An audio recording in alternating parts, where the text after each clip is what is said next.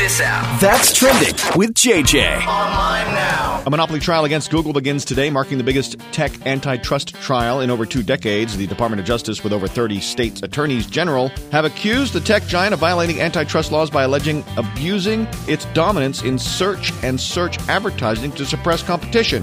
If you walked into the kitchen to get a beer at the start of Monday Night Football last night, you missed the Aaron Rodgers era for the New York Jets. 4 plays in, Rodgers went down and had to be carted off for what is feared to be a torn Achilles. The game was also the story as the Jets took the Bills to overtime and won the game with a 65-yard walk-off punt return.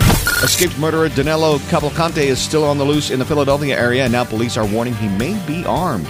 Signs and smells might be changing soon when you drive through Emporia, as Smucker, the jelly and Uncrustable company, has acquired the Hostess company. Could a Twinkie Uncrustable PB&J mashup not be too far behind?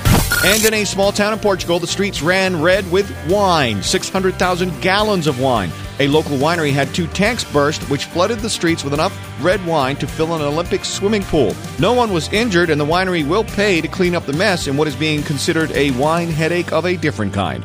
And that's Trending.